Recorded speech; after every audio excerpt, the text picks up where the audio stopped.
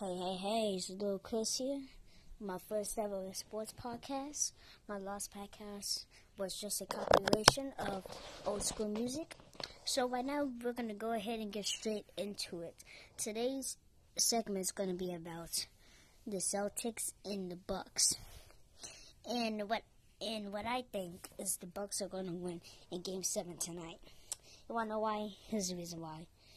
It's because I think Giannis and Jalen Brown are, of course, the two starting small forwards for them. I think Giannis going to drop 30. Jalen going to drop 20.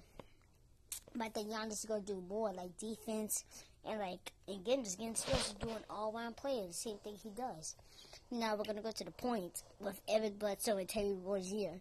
Actually, I think Terry Rozier is going to do better than Eric Bledsoe. But still, I still think that Eric Bledsoe is going to drop like 15 points. Terry Rozier, I think, is going to go off tonight. I think he's going to have like 30 points. And Jason Tatum, I think he might be starting tonight at power forward. I might be wrong. But I think he's going to drop like same amount as Terry Rozier.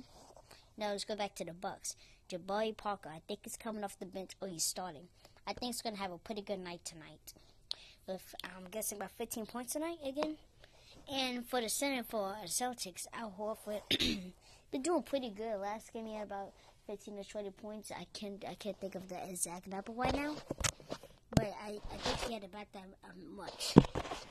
But same thing. But I think that the score is going to be 115 Bucks to 1-5 Celtics. That's what I think is going to be.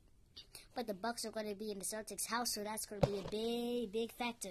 And again, it's going to be high hopes because this is the Game 7 tonight, guys. Really big game. The most important game of the series, obviously. So that was just my thoughts on the Celtics and Bucks game. Give me a call back. Give me a message. And, yep, no Chris, I'm out.